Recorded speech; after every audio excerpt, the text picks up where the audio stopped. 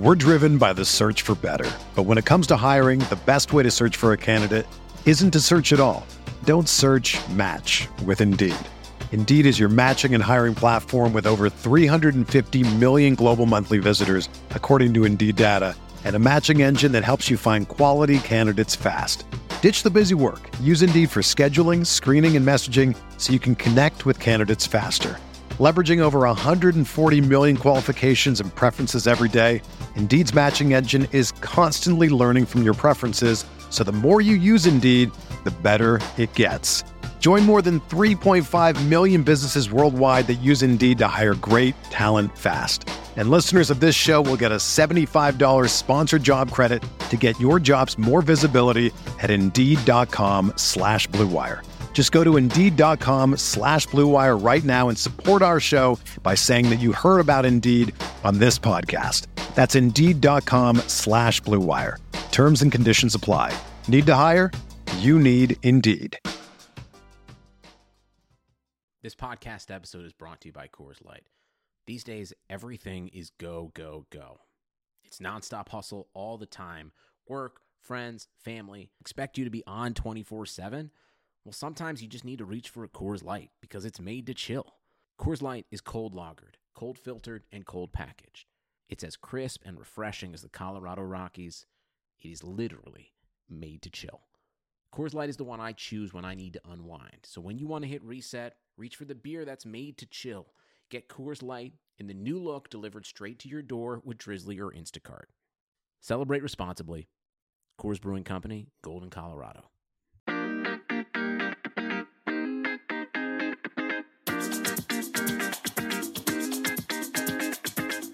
This is the RotoWire Fantasy Football Podcast.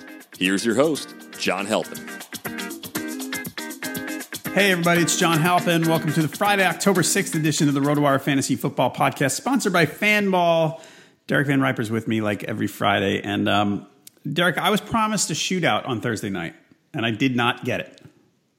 Yeah, you were. I think I even told an audience on ESPN radio in Las Vegas the same thing. So it's going to be a high-scoring game, so you want to use those secondary options in the passing game, really on both sides, potentially. I thought O.J. Howard could be a little bit of a sleeper, and yeah, it didn't play out that way at all. I mean, Nick Folk was the difference in last night's game. Like, Tampa Bay's defense played well enough to give them a chance to beat the Patriots outright, and Nick Folk just couldn't deliver. I know one of those was like a 59-yarder, but if he hits 2 of 3 out of the ones he missed, they win. Right. So, big bummer, yeah. O.J. Howard, if he would have turned around in that last play, it wasn't all his fault, really. James Winston just kind of threw that ball. He just basically went back there and it's like he just threw it. Did they not? I mean, like, the Patriots kind of played that smart, where they took like 5 or 6 DBs and just spread them out across the end zone. Right. Because then no matter where you throw it, if you throw a Hail Mary, there's going to be someone right there and then 1 or 2 more guys who are going to get there in time for the jump ball. I mean, the idea of how they counteracted it, like Winston throwing the ball when he did wasn't necessarily bad. It wasn't a really good throw, and I think what made it worse is O.J. Howard wasn't expecting it. So, yeah, I'm sure if that scenario comes up again, they'll be on the same page, but that would have been the ultimate bailout TD. Like, if O.J. Howard scores in that play, I had to use him as a Gronk replacement last minute, and that was the only target he got all night. And that would have bailed me out. That would have been nice, but I took a donut, so... Same as the Dwayne Allen people out there that were thinking, hey, maybe it's Dwayne Allen. Maybe he's the answer.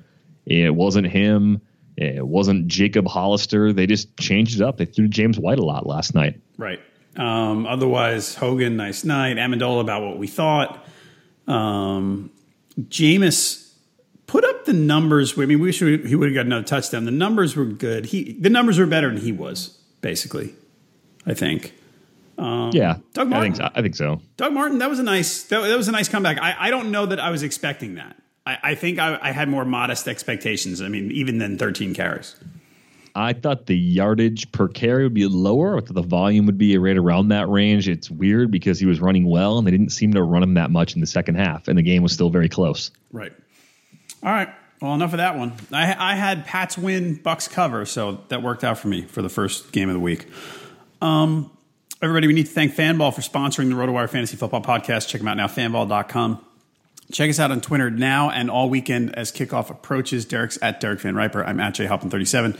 You can also tweet us at RotoWire or check our news feed at RotoWire NFL. And we're on Facebook. You can check us there. We're gonna have some Facebook Live Q&As, right? Heaney's gonna do one. I know that.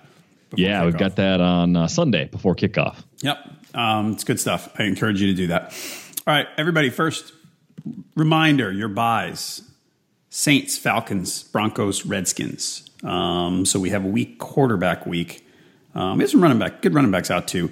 Big news, Marcus Mariota game time decision. And as we've talked about since Monday, this seems to be a true game time decision. There doesn't look like there's this suggests he'll play or this suggests he won't.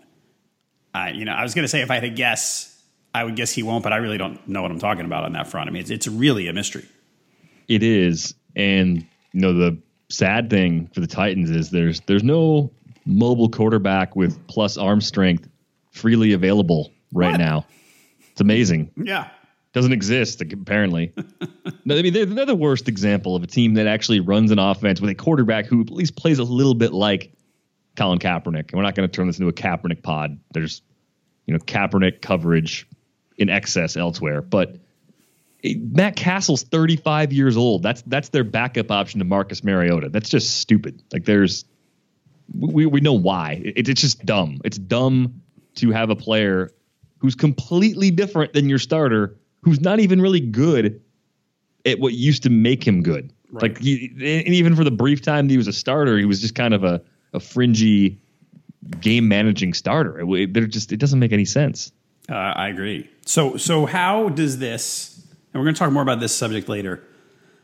How does this affect your streaming defense strategy? If you hear Sunday morning that Mariota's out, I mean, it depends on who you have, but unless you have an elite option, do you run and you go, oh my God, I'm totally going to pick up the Dolphins right now?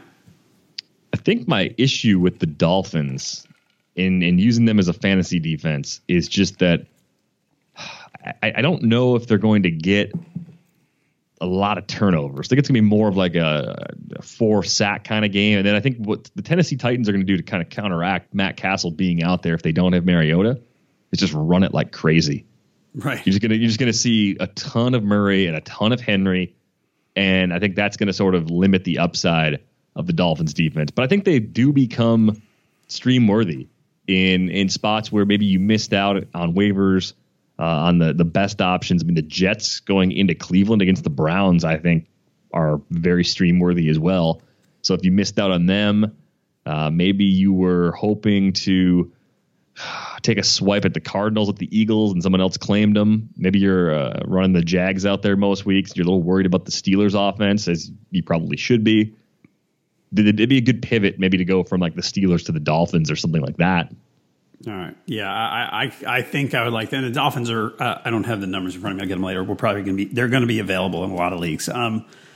Out this week, Jack Doyle, Paul Perkins, Matt Forte, Tyler Eifert. And by the way, we are recording this about 4:30 Eastern on Friday. So that is what we know as of now. You and I talked earlier in the week about Elijah McGuire and Bilal Powell. And I think you said, do we really trust the Jets to remove Matt Forte from this situation when he's healthy? And we both agreed that we don't trust them, which is why we didn't trust McGuire and Powell. But Forte out, are we looking at 20 touches for Powell, 10 touches, maybe more for McGuire again, do you think?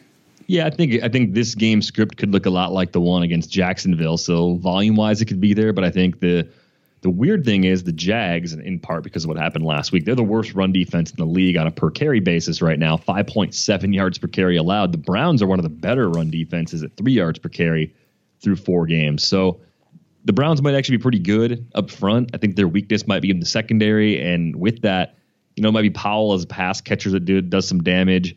Maybe it's, Jermaine Kearse this week as a GPP cheap option, wide receiver 3 streamer if you're scrambling to fill in for the bye week. Stuff like that might be the best way to actually take advantage of the matchup in Cleveland. All right. By the way, Miami defense, 6% owned on Yahoo, if you're interested. Our to-be-determined players. Davante Adams tracking yes, it sounds like, right? That's kind of the way it's leaning. I thought I saw something earlier today that said he still was in the concussion protocol, though, and he would have to clear that before the flight to Dallas on Saturday. I mean, if you're in the concussion protocol, you're not getting on a plane. So we'll know hopefully Saturday if he's going to be in the mix or not. If Geronimo Allison is available at the time you listen to this recording and Adams, hasn't officially been declared in or out, I would just pick up Allison as a spec play and be ready to use him. I mean, that was all concussions are bad. They're mild traumatic brain injuries. Like calling them concussions almost like wipes away what they really are. To put a guy back on the field 10 days after a hit like that is really short-sighted and reckless. But if he's, I mean, the status of the injury is what it is. Right. Well, so concussions. I don't know if the NFL is different than this, but I coached high school soccer for the last 11 years. The first year I haven't done it since I was out of college, and what we had was impact testing. And impact testing is you have a baseline, so you go in before the season starts. Doesn't matter if you play football, soccer, basketball, whatever. You go in and you do this cognitive test. And it gives you a baseline measurement of where you're at. And after a concussion, you take that test again once you're far enough through the protocol to see if your brain activity is essentially back at that baseline. Right. And once it's there, you can get cleared. So I don't know how similar or different the NFL's current concussion testing might be. It's probably something kind of like that, if it's not exactly like it. But it's still...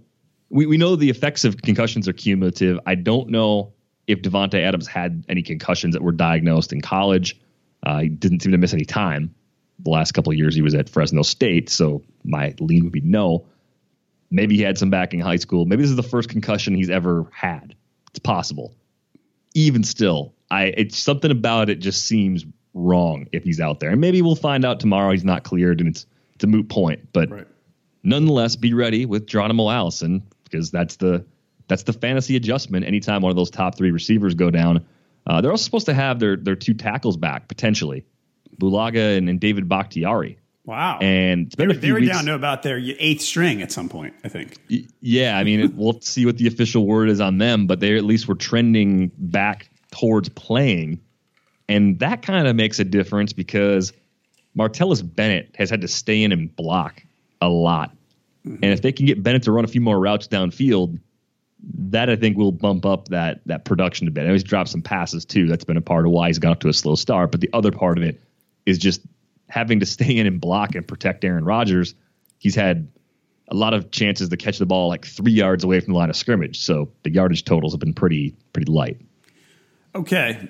Other Packer, Ty Montgomery looking like a no-go. But Jamal Williams, after an injury last week, Jamal Williams practiced all week. Aaron Jones is there too. Is this going to be some sort of runner pass catcher kind of split? Is it that simple? I almost wonder if runner that kind of goes to the hot hand. Like it starts with Williams because he's been ahead of Jones on the depth chart going back to the start of the preseason. And even last week when Ty Montgomery got hurt in that game against the Bears, it was Williams who was in. And then when Williams got hurt, that was when we saw Aaron Jones. I think Jones is a slightly better pass catcher. Based on what I've seen of the two, Jones looked a little better, but it's such a small window of opportunity for both that you can't really make a definitive call. I think when you're looking at them right now as lineup options, they're both kind of in that flex range. Maybe low-end RB2s if we're talking like a 14-team league or deeper. And if you're looking at DFS and prices are similar, I think they are in most sites.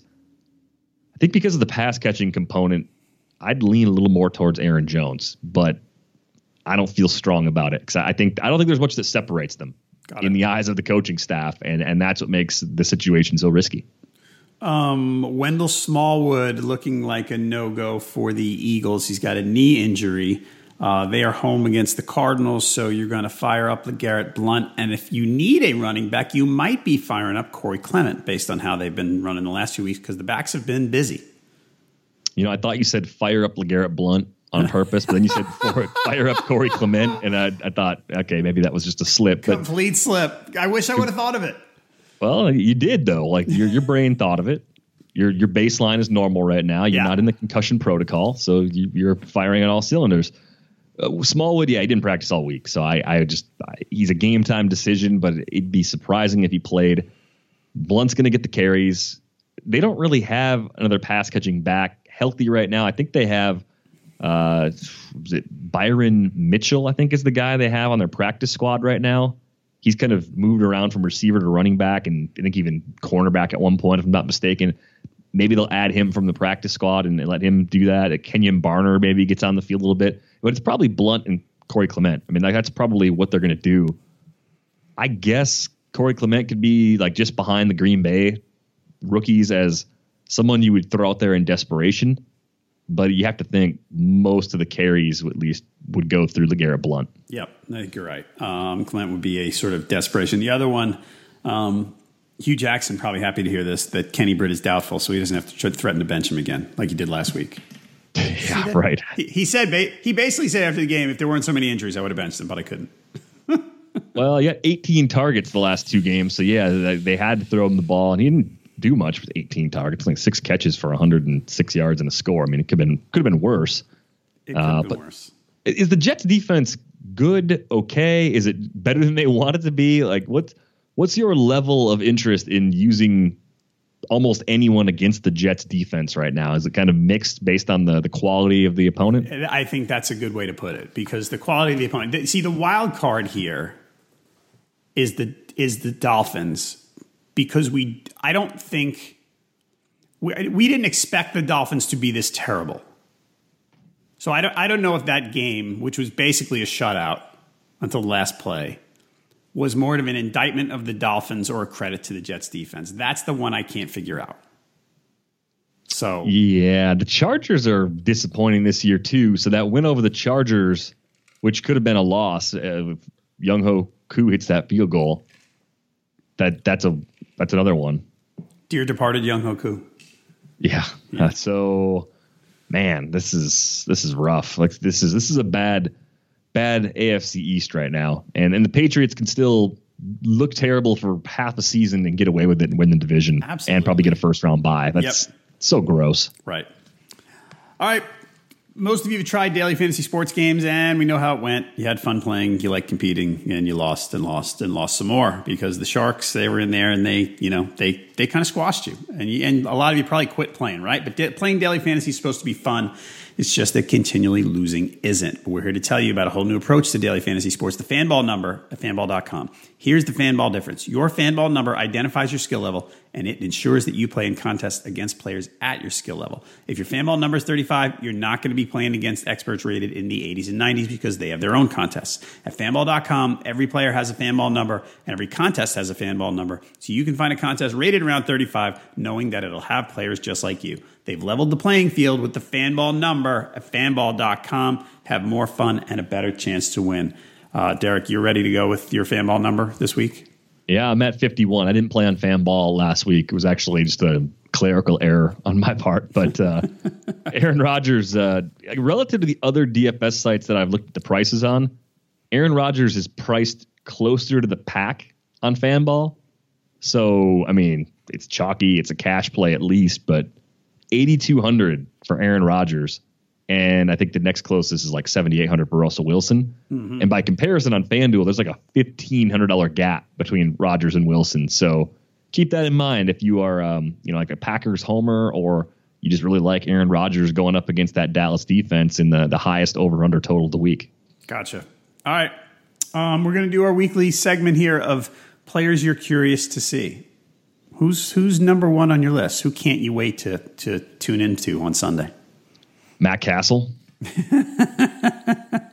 No, not really. But I'm thinking at this point, I really don't want to watch EJ Manuel either. Just while we're on that subject, there's so many bad quarterbacks. Well, there's so many like decent defenses matching up against some of the more intriguing like mid-tier guys this week. Right.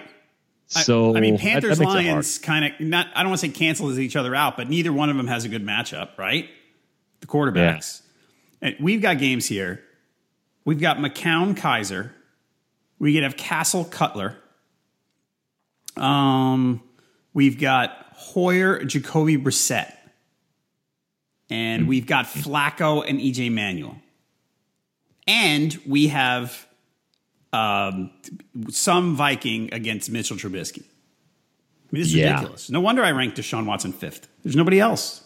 It's not good. I mean, the teams on bye, two of them especially, have good quarterbacks in Matt Ryan and Drew Brees, plus Kirk Cousins would normally be a kind of a solid second-tier consideration as well. Jared Goff, we've been getting kind of excited about this year. Gets Seattle. At least he gets him at home. But do you want to play him in a DFS concept? No.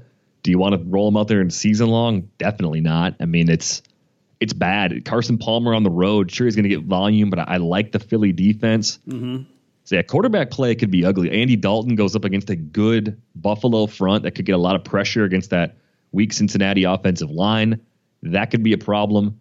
I think that, you know what, the game that I'm actually most interested in is going to be the Detroit-Carolina game from a quarterback perspective, because Stafford's been okay, not great. Cam, of course, got right against New England. So can Stafford put up a good game in a spot where people might be steering away from him? He kind of did that in week 1 against the Arizona secondary. And then what does Cam do to follow up the big game last week? So that's probably, from a quarterback standpoint, the game I'm most interested in, with maybe the Giants and Chargers, dare I say, falling in that next spot. You know, what is Eli Manning at this point? What is Phillip Rivers at this point? Are these guys both just kind of at the back end of their career where they're not going to get back to the top 10, top 12 fantasy QB levels that we're accustomed to seeing them kind of maintain year over year? Speaking of the Giants, I'm interested. Am I silly, considering their offensive line and their starting center is going to be out? Am I silly to really want to see Wayne Gallman? Maybe it's my Giants homerism that's making me feel that way. You know what? The Chargers give up 4.8 yards per carry. They've given up a ton of yards per game also, because the volume's been there for their opponents. And I think with that, it's the kind of spot where even a team with a bad offensive line could have some success. Perkins has been ruled out. Gallman at least scored. I mean, like, Paul Perkins is one of the worst picks I've ever made in fantasy. I don't want to say I love that we talk about this every week, but it's kind of funny. It's my new come on and analyze the Eagles backfield. Like, that was my thing last year when Fantasy Network would have me on as a guest like every couple of weeks. It happened to be every time the Eagles had some issue at running back. And I turned into like the Eagles backfield specialist for the show. And I'm not back this year, so I guess that didn't go well. But anyway, looking at the Giants, I mean, Gallman, from a daily perspective, 3,900 on FanBall, 5,200, I think, on FanDuel. It's at least a cash option where you think a dozen carries and a couple catches are in order. Vereen's still healthy, so Vereen's going to be the primary pass catcher. But 15 touches for the minimum or near the minimum price in daily is interesting. If I'm looking at him compared to the Green Bay running backs, given that those are two guys may have to share touches, right, once Ty Montgomery's officially out, remember he's doubtful, I think I like Gallman a little more than both of the two Green Bay running backs right now. Do you like Gallman better than Latavius Murray? Yeah, I think that's actually pretty similar too. All these new running backs that people picked up off the waiver wire, there's not much separating them right now. Gallman probably has the best matchup of all of them by a pretty wide margin. Okay. Well, the Rams have been pretty generous against the run too, and Seattle's got it with Eddie Lacy and Thomas Rawls and J.D. McKissick. I mean, put that on the list of things where I'm not interested to watch because I think it'll be a good watch as much as you know what? I take that back. I kind of want to see if the Rams are legit. If they can move the ball well against Seattle's offense, that's a sign they're legit. And along with that, watching that game, you get a feel for what Pete Carroll might do with his backfield without Chris Carson. Who'd have thought, like, a month into the season, be like, well, what are they going to do without Chris Carson? We don't know. CJ Prosise is hurt too. But it's a good enough offense where whoever's getting those carries is potentially valuable. Right. And now there's so many of them. The one I don't buy, though, and I was talking to Jake about this on Tuesday. He said to me, I think my favorite's McKissick. And I kind of went, come on. Like, that's of all the people they have there, that's the pass catchingest back possible. The little change of pace, Duke Johnson, whatever kind of guy who's going to catch 6 passes. But if he runs more than 4 times, it's going to be a miracle. There's a lot of things you could say about the Seahawks. I mean, you can like or not like them for any number of reasons. But one thing I do like about them, they play the guy that they think is the best player. They don't care about contracts or how early a player was drafted. We saw that with Russell Wilson the year they signed Matt Flynn as a free agent. They started Wilson as a 3rd-round rookie. A lot of teams wouldn't have done that. And a reminder that still happens is Tom Savage starting over Deshaun Watson. I think we talked about that on Monday as well. Like that happened. How you could, as a coaching staff, how you could watch those 2 guys practice every day and land on that decision, I don't know. But you got to give Seattle credit because there have been times when they have made the difficult choice. New England's kind of like that too, where they'll play the guy that should play because he's the best at the job, not because they paid a lot for him in a trade or free agency or whatever it might have been. So there is like that. Well, if the coaching staff thinks McKissick is the best guy, like he'll get more touches than everybody else thinks. But I would agree with you that he's a little bit small. He's not even a traditional running back. He's a lot like Procise. He's a receiver who moved to running back. So to expect him to do much more than what CJ Procise would do is probably putting too much of an expectation on J.D. McKissick. I think, if anything, Thomas Rawls being inactive last week and Eddie Lacy being the other guy gives you an idea that Lacy, for the time being, at least, is slightly ahead of Thomas Rawls. And whether that lasts 1 series, 1 carry, 1 game, or the rest of the season, I have no idea. See, the weird part about that, after last Sunday, I agreed with you. But then during the week, Pete Carroll was saying things like, well, Rawls being out, gave us an opportunity there. He got some rest, and now he'll be really ready to jump back in. And I'm going, well, what am I supposed to do with that? Is he ahead of Lacy or not? It was confusing. Yeah, they have a bye in week 6. And if something was physically wrong with Thomas Rawls coming off that injury, rolling him out there again in week 5, still with the possibility of resting him longer, is kind of fishy, right? So I have to wonder if Lacy gets the first couple series, and if he's really bad, then they go to Rawls. It's a really tough situation to read, and we're just left to guess. That week 6 bye just makes me a little nervous about Rawls this week. Okay, that's fair. We mentioned that Jets defense earlier. I want to give Isaiah Crowell one last chance. And I do that with too many people, I know. Because it's week 5. And, if you give people chances for this long, you wind up, 2-4 after this week, and your playoff chances are shot. But I feel like we're not, their offensive line still has talent, They're saying, hey, we're not going to make Duke the lead back. Do they, last week, they got blown out, so it's hard to say why the snap count went down. It looks like a game flow thing. But I feel like that, Crowell, he's not dead yet. Is kind of what I want to see if he is or not. I think this Sunday will tell me.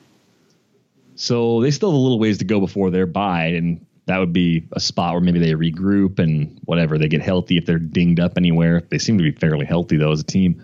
You look at the Jets, the Texans, the Titans, and the Vikings. Those are the next 4 matchups for the Browns. So the Jets, as you kind of mentioned, they're not real good against the run. 4.7 yards per carry, 143.8 yards per game allowed. Easily, I think, the worst of the upcoming opponents. Then you look at the Texans and the Titans. Oh, man. Like, I see those both being decent run defenses. The Titans at 3.8, Texans at 3.7, and Minnesota at 3.1.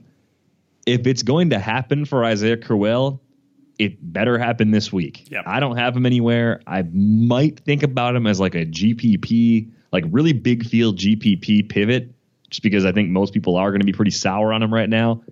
But I've said it before. He's just a guy I didn't really like coming into the year. I thought the presence of Duke Johnson would eat away at his value. And so far that's been the case. Maybe the masses who liked him end up being right. And if you're going to stick with him, this is the week to be patient and throw him back out there one last time. Yep. And speaking of guys like that, Marshawn Lynch. I mean, I know this is a different game, and because of the quarterback situation, it might not be as easy to run. But after week 1, he hasn't really done much. I mean, week 1, everybody kind of went, "Oh, he's the same old Marshawn Lynch," and since then, he hasn't really done a whole heck of a lot. So maybe I feel a little bit like you do about Crowell with Lynch, because Denver is the best run defense in the league so far by a decent margin. The week before that, game flow for Marshawn Lynch was awful because Washington was all over him. And once they fell behind, Lynch was just an afterthought. Like the Raiders aren't going to fall behind a lot when Derek Carr is healthy. So it's not something you worry about as much when everyone's at full strength in that offense. But with Manuel, if they're not sustaining drives, there could be matchups where they start to fall behind. We'll see how long Derek Carr is actually out. I think he did some work in practice this week on a limited basis. Baltimore's not good enough to bury anybody offensively. So I think that bodes well for Lynch from a volume standpoint. They've been kind of middle of the road yardage-wise, 4.2 yards per carry this season. So this looks like a pretty good get-well spot for Lynch. I trust him more than Crowell by comparison, even though Crowell's matchup is easier. And I'm still on board with the idea that he did look like pretty typical Marshawn Lynch earlier in the season. I'm willing to give him a pass, especially last week because of the matchup against Denver. But even the week before that, the game flow was about as bad as it could be for Lynch to have heavy involvement. All right. Anybody else you got your eye on? The Colts are kind of interesting to me this week. I picked up Jacoby Brissett in a league to stream. What kind of league was that? It's a 12-teamer. And the thing is, I looked at the other guys available because I had Cousins was my only quarterback. And I looked at the other players. I'm going to tell you, I mean, I sort of played a hunch because there's a couple of guys I have ranked ahead, and I wound up taking Brissett anyway. But I'm trying to look at the guys who were available. Someone just cut Mariota. Really? But I mean, Tyrod. I wound up playing him ahead of Tyrod. And he was just a hunch because they're playing the 49ers. But otherwise, I mean, it's a 12-teamer, and a lot of people own 2 quarterbacks. So yeah. It wound up, and I look and I kind of went, you know what? I mean, there's different matchups. Like people seem to be on Cutler a little bit because of the matchup. But I looked at it and I was like, I like the way, the Brissett's running ability, and I kind of think this might, and I was shocked. I was like, wow, I'm rolling into a week 5 game with Jacoby Brissett as my quarterback. Yeah, I mean, I like this setup quite a bit because I think both these teams can be pretty weak defensively. The Colts with Vontae Davis should start to improve the YPA they've allowed so far. They're 3rd most generous, 8.5 yards per attempt. So even Brian Hoyer, maybe from a GPP standpoint or a streaming standpoint, maybe you're a Breeze owner and you're still not sure what you want to do for this week, or a Matt Ryan owner because you don't carry a backup, you could probably use either one of the quarterbacks in this game. And if I had to pick one game on this slate that will go well above the over and maybe end up just becoming some kind of weird shootout, this would probably be that game. Yes. I love that. I like hearing that. You got me confident now. I mean, it's just like, I don't think San Francisco's defense is anything more than average. And T.Y. Hilton, he can make a couple big plays. I just think there's enough there on both sides. Garcon could be pretty good for San Francisco this week, so I don't know if you want to use them both, but getting a little exposure to this game is appealing to me because it seems boring on the surface, but the closer you look at it, the more you can see a case for certain guys to be kind of interesting. I mean, Carlos Hyde has looked good this year too. I am very much intrigued by what Carlos Hyde has done. The Colts, as a run defense, have actually been pretty good, 4 yards per carry, but they've allowed 6 TDs. So I think that's the second most in the league. So I think you can look at the Colts, the team that you at least run on a little bit. And Carlos Hyde, I mean, he seems healthy to get the hip injury, but it seems like he's going to play at a full capacity. That makes the game kind of interesting for me too. Yeah, it's funny. I think Carlos Hyde, we're all pleasantly not surprised, but those of us who bought on Carlos Hyde are looking going, it paid off right now. And then if he pulls a hamstring in the first quarter, everybody's going to go, I told you. Those people are the best, aren't they? They suck. They're miserable. I hate them. I really, compared to previous years, I have spent less time on Twitter this season than in years past. But then like the last week or two, I think I just hit a breaking point with it where because of so many sources and things, I follow so many people because baseball news and football news simultaneously. I can't do it anymore. I'll turn it on when I have to watch news. It's not going to be something I choose to do while I watch games anymore. Something happened, like something broke in my head. I just can't do it anymore. All right, that's fair. I mean, I'm a little addicted to it during events, but I see what you're saying. It can be, you just shake your head and it's not as fun. I don't know why. It used to be just there. The second screen had to be there, and I snapped. I can't take it anymore. Right. Too many stupid tweets. You know, I'll still tweet once in a while. I'll still interact with people occasionally. But yeah, go through like at RotoWire for lineup questions. Use Jeff's value meter. Don't tweet lineup questions at me because there's a decent chance I'm not looking at Twitter as much as I was before. All right, there you go. We know where not to find Derek on Sunday morning. You got that right. Support for this podcast comes from U.S. Bank. If you're looking for a credit card that fits your lifestyle, look no further. U.S. Bank has credit cards that make every day rewarding, no matter what you're into. Feeling hungry? Check out the U.S. Bank Altitude Go Visa Signature Card. Earn 4 times points on takeout, food delivery, and dining. And get 2 times points at gas stations, grocery stores, and on streaming. That'll keep your wallet and your mouth full. Big spender? The U.S. Bank Visa Platinum Card has a low intro APR for large purchases or balance transfers. And you call the shots with the U.S. Bank Cash Plus Visa Signature Card. Choose 2 categories each quarter. Earn 5% back on your first $2,000 of eligible purchases from those categories. So don't just get a credit card, get the right card to make every day more rewarding. Cashback, merchandise, travel rewards, and low intro APRs are waiting. Learn more at usbank.com/creditcard. The creditor and issuer of these cards is U.S. Bank National Association, pursuant to a license from Visa USA Inc., and the cards are available to United States residents only. Some restrictions may apply. Member FDIC. All right. With all the bad quarterbacks, who are your favorite? I mean, we talked a little bit about this earlier. I mentioned the Dolphins, and you mentioned some. Who's your favorite? Who's your top defense this week? Well, if I could pick anybody at all to just roll out, so like, which basically you're asking, like, what defense am I leaning on in DFS this week? Yes, sure. I mean, without the prices in front of me, yes. Because that's more or less what it's going to come down to. The Jets, man, they might be my number 1 defense. Wow. Like it's hard to believe, but it's a rookie quarterback.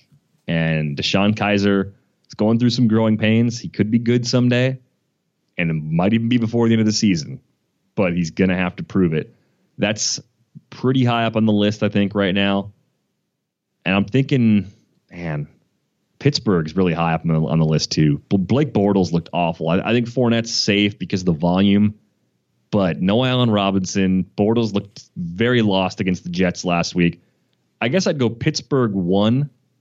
And maybe the Jets 2 right now if I'm ranking defenses overall and how they match up this week. The Eagles are kind of appealing too, going home against Carson Palmer. Palmer throwing the ball a lot. Yeah, he might get volume. He might even put up good numbers, but he could turn it over. He can get sacked a lot. I mean, it's an offensive line you don't feel good about. The Eagles got a pretty solid pass rush. So I think the Eagles are kind of good this week too. I have the Eagles second, but Fletcher Cox is out again. So, yeah, I love the Steelers in that spot. See, I tend to shy away from the road defenses.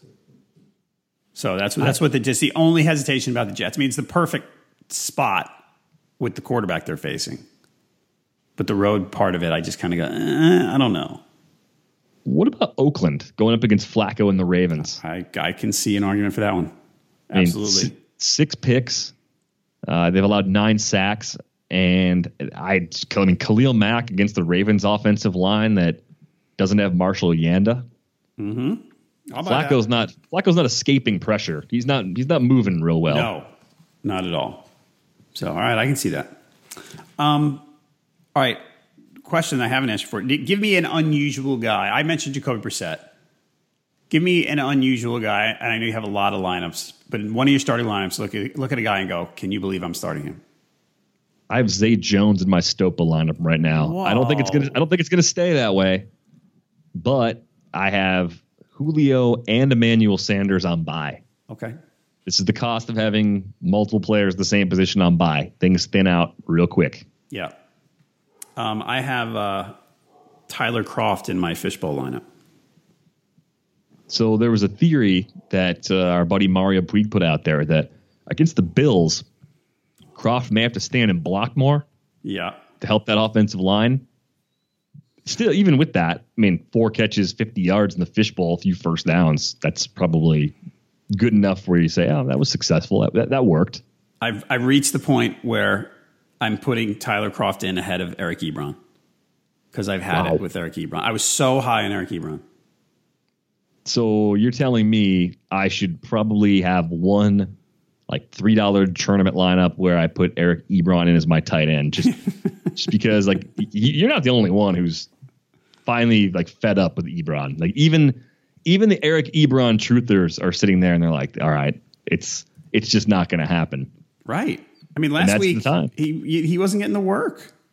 He wasn't only using Darren Fells. Look at the snap count. Where's the snap count here? He's down to 31 snaps. Fells. I may or may not be picking up Darren Fells in the NFFC because of the Gronk injury. Oh, wow. Yeah. Yeah, this is, I don't know. Ebron. I'm so sick of Ebron. All right, everybody. Buying tickets can be complicated and confusing. There's a better way to buy with SeatGeek. SeatGeek is the smartest, easiest way to get tickets to every game all season long. Whether you're planning a day out with friends, searching for a last-minute deal, or buying a gift for a loved one, SeatGeek helps you find the best seats at the best prices, fully guaranteed. Nothing beats being there in person for the biggest plays of the year, and SeatGeek gets you closer to the action for great value.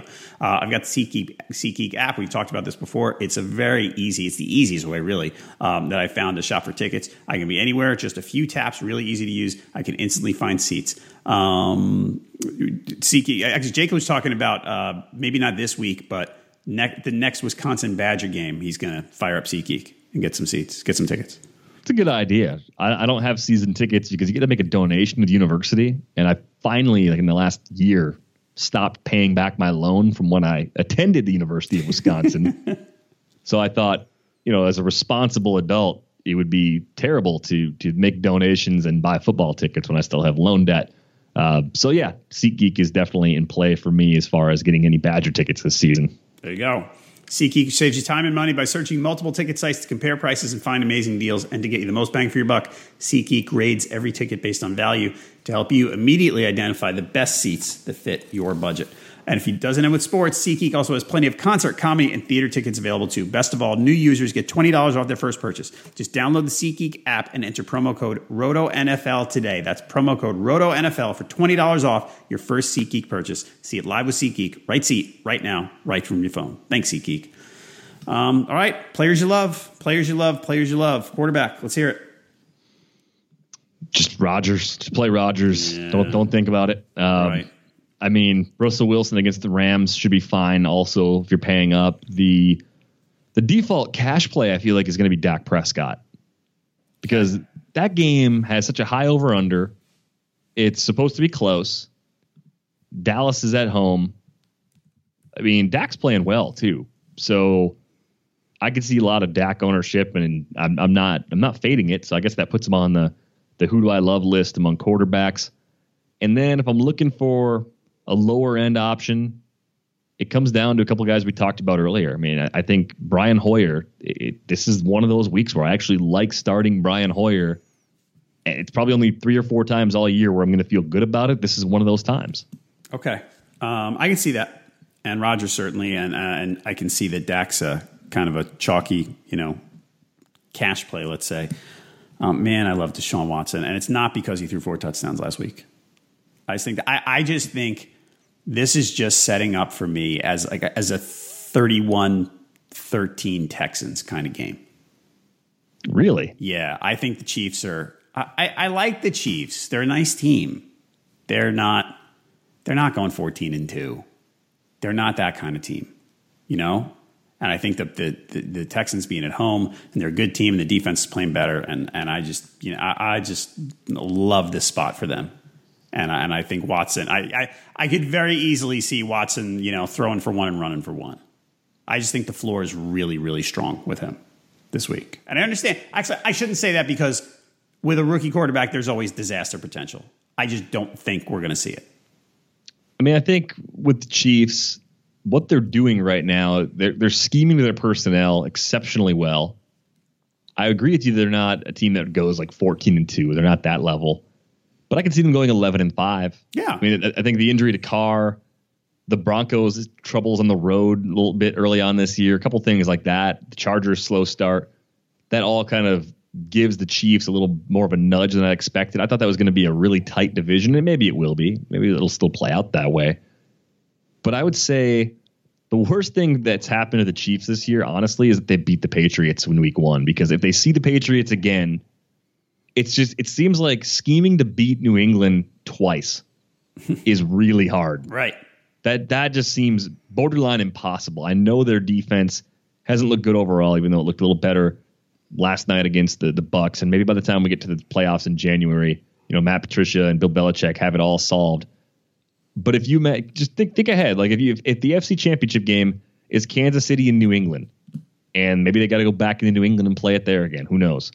Even if the Chiefs get the game at Arrowhead, are you going to have doubts about the Chiefs' ability to make those big plays again against New England? Doubts just because it's the Patriots. So yes, sort of. I mean, I am. I think, and my brain will say that's silly, but my gut will say yes, I have those doubts. So yeah, I agree. I don't think you're alone in that. I think that's a pretty normal fear. I think that's kind of just built in with the Chiefs still is, hey, Alex Smith is this game manager. And I think I said this during baseball season. There's some pitchers that if they add something, it takes a half season for people to realize, oh, this guy actually is different. Mm-hmm. Alex Smith's kind of like that, where if he's playing a lot better, he has to do it for a half season as opposed to a quarter of a season for a lot of people to really buy into it as a new baseline. I agree. You know what he added? Patrick Mahomes. That's what he added. Yeah. I mean, is it that, or is it just like they use Tyreek Hill a little bit more, and the way teams have to scheme to take away some of the big play potential he brings opens up more underneath, and Kelsey's an elite tight end. So they have that. The line is playing really well, and Kareem Hunt kind of looks like a little Le'Veon Bell clone. Amazing. That's amazing with Kareem Hunt. I still can't believe it. I really can't. All right. Wide receivers, who you got? All right. So the wide receivers that I've been pretty aggressive towards so far. Oh, let's see. It was at the top, Dez for obvious reasons, but T.Y. Hilton, I like him quite a bit going up against San Francisco. Garcon, like I mentioned him in passing before. I like Martavis Bryant at home. I know the Jags are pretty good against the pass. Bryant's just so big and so fast. He doesn't need 10 targets to be good. He needs like 6 to go off. He could catch 4 or 5 passes for 120 yards on 6 targets. He's just that kind of player. So I'm really intrigued by him this week. You look a little further kind of in the mid-tier. I still like Randall Cobb quite a bit because he's the cheapest of the 3 Green Bay receivers on most sites. If Adams is ruled out, Geronimo Allison gets into the conversation for the Packers pass catchers as well. And then Jerron Brown, man, he's so cheap. He's getting so many targets. Like, you want to open up the cash for Rodgers and for Le'Veon Bell and for some of those top end guys that you want in your lineup. How do you pass on Jerron Brown? He's like 3,700 on FanBall right now, averaging 7.3 targets per game, and he's averaging more in the last few games because he didn't really do anything in week 1. He's got 11, 6, and 12 for targets in his last 3 games. All right. I agree with you on Jerron Brown. And it's funny, we're the only people who are going to consider this breaking news because everyone's not going to listen live. We're recording live. Do you have a TV on? I have a baseball game on. Yes, Gary Sanchez. Take that, Corey Kluber. Home run, 2-0 Yankees. I think the Yankees are going to win that series. Oh, this would be great. Today, getting this game today would be so great. It would be demoralizing for Cleveland to win with Bauer, lose with Kluber, and run the risk of not getting the series back to Cleveland. Oh, my God. I love this. I love this. He walked Judge. See, I don't have the TV on. I had the app that I was toggling, I have to confess. So, yeah. Oh, this is great. All right. I agree with you on Dez, by the way. What a great spot. That's that game. I can't wait to watch that game. Dez has been probably the president of the tough matchups club. Yeah. At wide receiver through the first 4 weeks. Yep. I agree. All right. Did I miss running backs for you? I missed running backs for you. I talked about Crowell already. Yeah. You got Crowell. Gurley is a little expensive on FanBall. I like him on FanDuel. Just because the usage is so great, and he's going to be involved. I know Seattle's run defense looked really good in Week 1 against Green Bay. Hyde got him a little bit. Tennessee, thanks to DeMarco Murray, 75-yard run, ended up having a pretty good day against them. Gurley's the kind of back that, from a DFS standpoint, I don't think I'm sweating who he's playing much at all. I actually like Le'Veon Bell a lot. If you don't like my Martavis Bryant call, make Le'Veon Bell the building block for one of your lineups. The Jags are vulnerable to the run. We saw that last week with both Jets backs looking pretty good. He's going to get volume. They're big favorites, so they should put plenty of points on the board. It's an obvious call, but consider it. Looking more to that cheaper range, Marshawn Lynch is kind of my Crowell. I like Carlos Hyde a good amount. I'm still not giving up on Christian McCaffrey. Maybe I'm just stubborn. You and I talked about it on Monday. Like the Patriots on that Fozzie Whitaker play, they all just kept their eyes on McCaffrey and flooded that side of the field, and Fozzie Whitaker burned him on the other side. Right. Yeah, I hope you're right.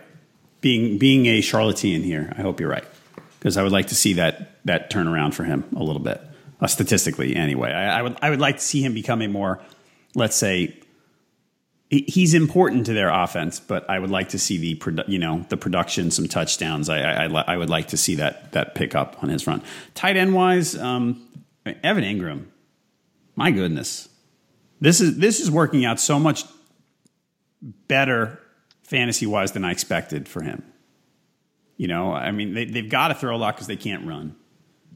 Eli's got to get rid of the ball quick, but the targets are just racking up for this guy. And I was looking at him in the beginning of the season. And I said, he's the number 3 receiving option. I just don't know that I see this working out so well. The guy's been targeted, 30 times already? More? 30 times. It's really good. I like Evan Ingram a lot because he's basically a receiver with tight end eligibility. Right. That's what he is. I wonder what happens if Wayne Gallman makes the running game better, which he should make it better. How much better remains to be seen. But let's say they're getting 3.8 yards per carry or 4 yards per carry from Gallman. They're going to be more balanced. If they're more balanced, there are fewer targets to go around. Does Evan Ingram start to lose targets first, or does Sterling Shepard lose targets first, or they just lose a couple? Like, how do you see, if the Giants begin to have success running the ball, how do you see that impacting the pass catchers? That's a really good question. It's hard to say because over the past few years, they have not had a tight end worthy of Eli's continued attention. So I'm not sure how that will work out. I tend to think that at this point, I think Ingram has stepped up to the point that he's going to keep getting fed enough, maybe at the expense of a guy like Shepard. That makes sense. And I just wish they didn't have Brandon Marshall, because then you could see Beckham, Shepard, and Ingram all potentially be viable, regardless of whether or not the run game is clicking. Right. I think at tight end, Hunter Henry on the other side of that game, he's been a disaster twice this year already. 2 donuts. He's very affordable, and the Giants have been brutal against tight ends. Yes, they have. But do you trust? He's been so volatile. If you're playing in a DFS tournament, I get it. If you're playing in a season-long league, that would be a terrifying proposition. Yeah, I think he's more like a GPP guy than a cash guy. It'll probably be popular, but it seems like it makes sense, and they got to change some things up. mean, they're 0-4. Right. So something's going to give. Getting Hunter Henry more involved might be a good way to help sustain some drives, take a little pressure off that running game too. Jimmy Graham's only 5,700 on FanBall, by the way. I think that's a nice price. Okay. I have Austin Seferian-Jenkins in 2 season-long leagues going this week, by the way. So that's another one for me. I don't have much of a choice. That's part of a jet stack that Mario was talking about. He was suggesting he was going to stack McCown, Curley if Robbie Anderson is out, and Austin Seferian-Jenkins, and maybe even use the Jets defense. And I referred to it as the shower 6-pack lineup, where you're so out of control. you take an entire 6-pack down in the shower and then set a lineup, and that's what happens. I like that. I'm gonna have to keep that one in the back of my mind. I like that one a lot. All right, everybody, listeners to the podcast, get a free 10-day RotoWire trial. RotoWire.com/pod. No credit card needed. That lets you check out nearly all the features on the site. Check it out at RotoWire.com/pod. Derek, how else are we helping people prep for Week 5 other than the Tim Heaney Facebook Q&A we talked about for pregame on Sunday? We got Jeff Erickson's weekly rankings that are up on the site. Be sure to check those out. They get updated going into the weekend. They've already been updated once through Thursday. They get one more look before kick on Sunday. The DFS tools are up and running too, no matter what site you want to play on. We've pretty much got you covered on all of them, so you can lock in the players you like, run the optimizer, kind of fill in those gaps, and hopefully win some money this weekend. Ask an expert too. If you can't make the Facebook Live with Tim about an hour before kickoff on Sunday, send your questions in Friday and Saturday. Get them in 24 hours in advance and get a response from somebody on staff. So lots of ways to give yourself an edge heading into this weekend. Yep. Again, don't find Derek on Twitter. You can find me at JHelpin37 if you need me. I mean, like, if I'm looking at it, I'll answer the questions, but just know, like, I'm making a concerted effort to look a lot less at Twitter. It's a healthy life choice, I have to say. I like it. I'm going to spend more time in nature. All right. Everyone, please review and rate this podcast if you can. We'd really appreciate that. Thank you for listening to this edition of the RotoWire Fantasy Football Podcast, sponsored by FanBall. Our next episode is going to be coming on Monday. Derek and I are going to wrap up the weekend. Hopefully, we're going to be talking about a couple of Yankee victories. So please come on back then. For Derek Van Riper, I'm John Halpin. Good luck in Week 5.